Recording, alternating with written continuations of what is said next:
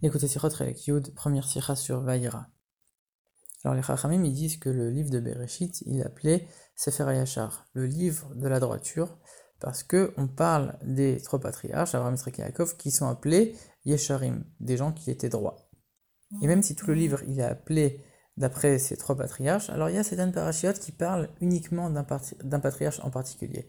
Et c'est le cas de la paracha de Lech Lecha et la paracha de Vaïra. C'est des parachutes qui sont dédiés uniquement à Abraham Avinu. Maintenant, la question qu'on peut se poser, c'est pourquoi il y a deux parachutes qui sont dédiés à Abraham Avinu. A priori, on aurait pu, comme on le fait pour les autres patriarches, avoir une seule paracha qui décrit la vie d'Abraham Avinu. Pourquoi ici on a décomposé en deux étapes? En vérité, ça veut dire que forcément, Abraham Avinu, toute sa vie, elle se décompose en deux grandes étapes. Et sa vie, donc c'est-à-dire son service de Dieu, puisque toute sa vie c'était servir Dieu. Et donc il y a deux grandes étapes dans son service de Dieu. Et donc ces deux étapes, elles ont été séparées par la Torah en deux parachiotes, Lech Lecha et Vaïra. Et si on a donné ce nom à chacune de ces deux parachiotes, c'est parce que c'est le nom qui illustre le mieux cette partie de la vie d'Abraham Avinu. En comprenant la différence de nom, on va comprendre la différence de ces deux périodes de sa vie. Parce que bien sûr, comme on le sait, le Rabbi le répète tout le temps, le nom de la paracha, c'est pas uniquement les premiers mots, c'est un nom qui reflète le contenu intégral de toute la paracha.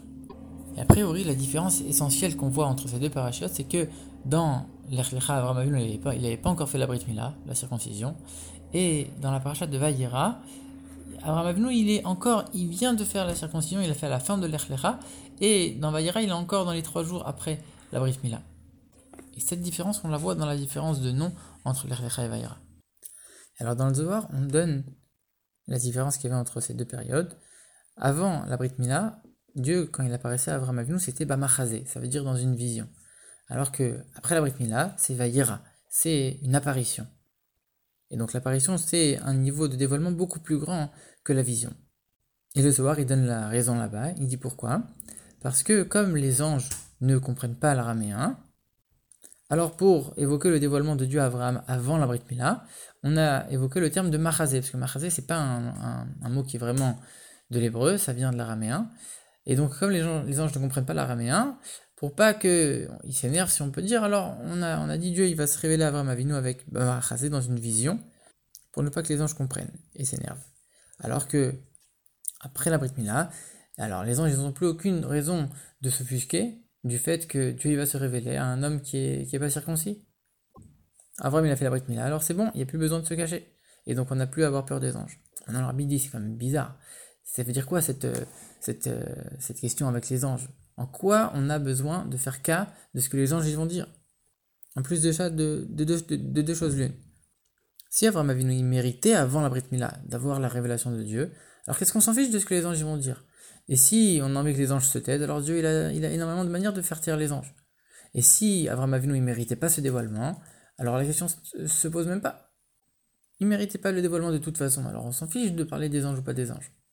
Alors pour comprendre tout ça, le Morzaken dans le Torah Or, il explique la différence qu'il y a entre une pierre et une brique. Une pierre, c'est quelque chose qui est à l'état naturel, c'est-à-dire c'est tel que Dieu l'a créé. Il n'y a pas eu de changement dans une pierre. Alors qu'une brique, ça a été fabriqué par l'homme. De la même manière, la différence entre l'hébreu et les autres langues, l'hébreu c'est une langue qui a été entièrement conçue par Dieu, alors que les autres langues, c'est des langues qui ont été mises en place, inventées par les hommes, et donc c'est des langues de convention. C'est pas des langues qui reflètent l'essence de chaque chose. Rabbi rajoute entre parenthèses que le but d'une langue qui n'est pas l'hébreu, c'est d'élever cette langue-là pour s'en servir dans son service de Dieu et l'inclure dans la sainteté. Donc c'est la même chose pour les deux étapes de la vie d'Abraham avant et après la Brit Mila. On dit qu'Abraham Avinu, il a accompli toute la Torah avant même qu'elle soit donnée, mais il l'a fait de lui-même, sans que Dieu ne lui dise quoi que ce soit.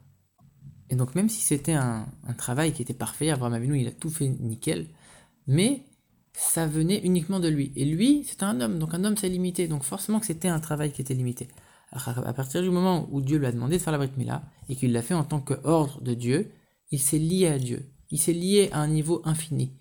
C'était plus le premier niveau, qui était un niveau où il faisait tout de lui-même, qui était un niveau fini, limité, mais il était arrivé à un niveau où il était complètement uni à Dieu, à celui qui lui a ordonné cette mitzvah, c'est-à-dire un niveau qui était complètement infini. Il a changé complètement de dimension.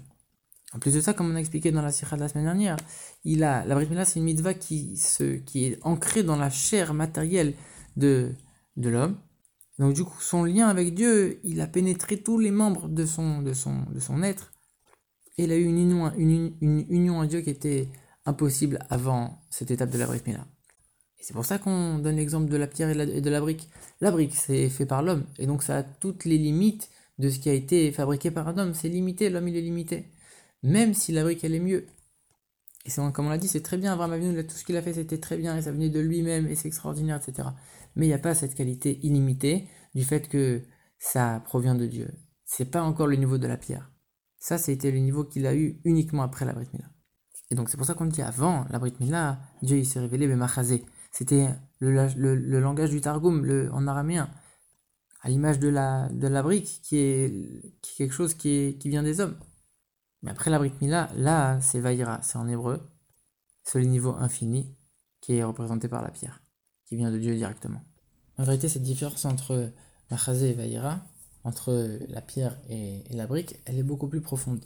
En vérité, on sait que tous les prophètes, ils prophétisaient avec le mot ko, c'est-à-dire que c'était ko Amar Hashem, voici, ainsi a dit Dieu, et Moshe Rabbeinu, il a prophétisé avec le mot zé. Zé, ça montre un dévoilement beaucoup plus fort. C'est ça, c'est Dieu, il est devant moi, je le vois véritablement. C'est une apparition sans aucun voile, alors que les autres prophètes, c'était avec un voile. Ici, c'est la même chose. La première période de la vie d'Abraham, c'était une apparition de Dieu, mais avec un voile, dans une vision, avec un certain voilement. Alors que après sa Brit Mila, la deuxième partie de sa vie, là c'était un dévoilement véritable, sans aucun voilement. Et ce niveau-là, c'est un niveau que seuls les Juifs peuvent posséder. Pourquoi? Parce qu'ils ont la Torah. Et parmi les mitzvot de la Torah, il y a la Brit Mila, justement. Et par ces mitzvot, on va pouvoir progresser sans cesse. Un peu comme les anges, ils ont demandé à Moshe Rabbeinu, pourquoi ils ont demandé à Dieu, pourquoi tu veux donner la Torah aux hommes, etc. Et Moshe Rabbeinu leur a répondu, mais regardez, nous on a Yetzirara, nous on est descendu en Égypte, la Torah elle est pour nous. Elle est pour élever toutes les choses négatives en positif, pour essayer de progresser, d'avancer. Un ange, lui, ne peut pas avancer. Un ange, il se tient toujours au même niveau. Un ange, il est limité. Il n'a pas cette marge de progression que le juif, il a. Et donc forcément, il a un service de Dieu qui est limité, alors que l'homme, par le fait de faire les mitzvot de Dieu, il peut avoir un service de Dieu qui est complètement illimité. Et c'est pour ça que le Zohar, il dit l'argumentation des anges qui n'ont pas laissé Dieu se dévoiler à Abraham de manière officielle. Et donc c'est pour ça qu'il l'a fait à travers un voile, à travers une vision, comme on a dit, pour pas que les anges s'énervent. Pourquoi? Et qu'est-ce qu'on s'en fiche des anges, comme on l'a dit?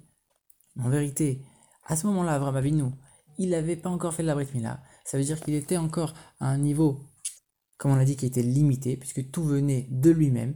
Et donc, comme il était à un niveau limité, les anges, ils disent, attends, nous aussi on a un niveau limité. Pourquoi Dieu va se révéler à lui plus qu'à nous? Et donc, à ce moment-là, c'était une vraie argumentation. Et donc, c'était uniquement par le voile de Machazé et d'une vision. Par contre, après qu'il a accompli la Brit Mila, et qu'il a atteint un niveau illimité, alors à ce moment-là, on comprend, les anges, ils ont accepté. C'est normal que Dieu puisse se dévoiler à un homme qui a cette marge de progression illimitée. Et ça, c'est la différence entre les deux noms des deux parachiotes, comme on l'a fait au début. L'Erchlecha, ça veut dire quelqu'un qui va avancer. Va pour toi, tu avances, mais de manière limitée, de manière structurée. J'avance, je progresse, je m'élève vers Dieu, je m'élève dans mon service de Dieu. Et comme on le voit, Abraham Avinu, il a atteint des sommets. Mais ça reste l'Echa, c'est limité à toi. C'est quelque chose qui restera limité en fonction de ta limite en tant qu'être humain. Alors que Vaïra, c'est une apparition de Dieu lui-même à un niveau sans aucune commune mesure. Et maintenant, l'enseignement pour nous de tout ça, il est clair. On voit qu'Abraham Avinu, toute sa vie, il a atteint des niveaux extraordinaires. Il a même atteint un dévoilement de Dieu. C'était encore dans une vision, mais c'était un dévoilement de Dieu. Il a atteint des niveaux extraordinaires. Et pourtant, on ne doit pas se suffire de ces niveaux-là. On doit toujours demander à progresser encore plus et à chercher encore. Chercher à évoluer toujours. Et quand on travaillera comme il faut dans tous ces domaines, alors c'est sûr que Dieu il nous récompensera, il nous accordera ce dévoilement final dont on a tous besoin.